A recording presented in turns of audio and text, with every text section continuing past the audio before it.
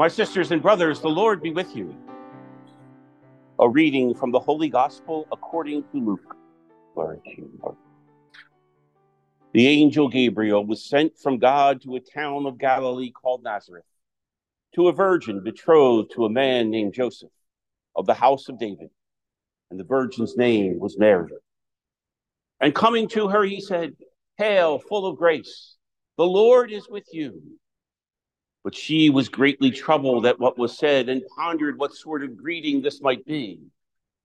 Then the angel said to her, "Do not be afraid, Mary, for you have found favor with God.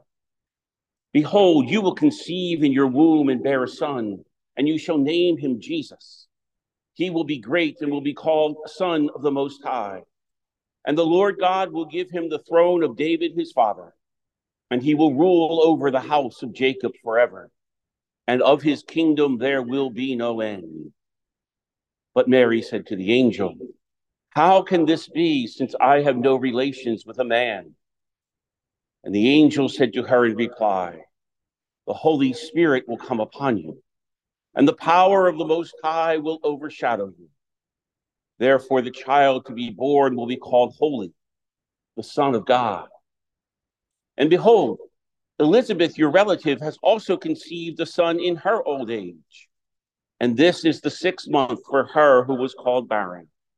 For nothing will be impossible for God." Mary said, "Behold, I am the handmaid of the Lord. May it be done to me according to your word." Then the angel departed from her. The Gospel of the Lord. Praise to you, Lord Jesus Christ.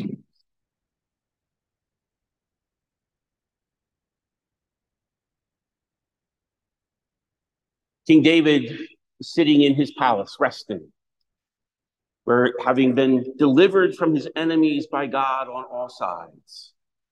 And he has a holy, pious, generous thought, an idea. We need to build God a house. I live in a beautiful house. God's dwelling is a tent. We need a good house, a real house, a temple. For a God as great as ours, we need a house as great as can be. And it's such a good idea that the prophet Nathan agrees with him right off the bat, until God speaks to Nathan and says, "No, you're not going to build me a house. David's not going to build me a house. I'll build him a house, because that's how this works. I need to be free to move wherever I need to go, to be with my people." That's the way it has always been for the God of Israel. You carried me on your journey as I led you through the desert. I'm ready at a moment's notice to go wherever I'm needed and to lead you there. If you build me a temple, you can't move. There's no freedom. But my temple will not be in a building. It will be in a people. It will be among you, wherever you are. And he goes on to tell David that he indeed will build him a house and his kingdom will last forever. And of course, David's heir, Solomon, builds the temple. And the temple didn't last. They built another temple and that temple didn't last. But the house of David, which seemed to go away, is going to be rebuilt.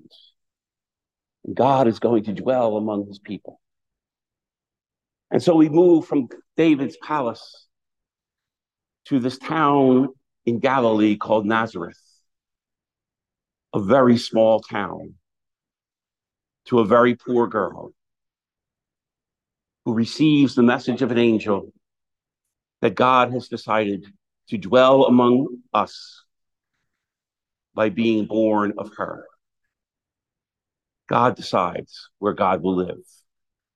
God decides how God will be among us.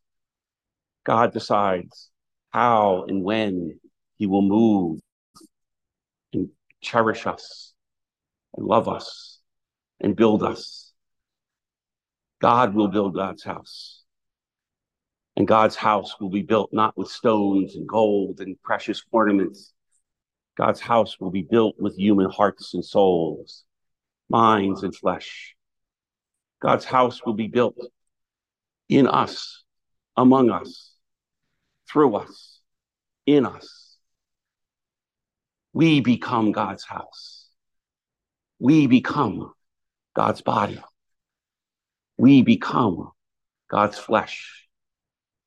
We become how God is present to each other, how God is present in our world, how God is present in the universe. We become God's hands. We become God's heart. We become God's words. We become God's embrace. We become God's touch, God's eyes, God's ears. We are about to celebrate the incarnation, the birth of Christ among us. Let us remember that we are also the incarnation, that we are called as the community to be the body of Christ, to be the Word made flesh, to be God's presence in a very wounded, very human, and very needy world.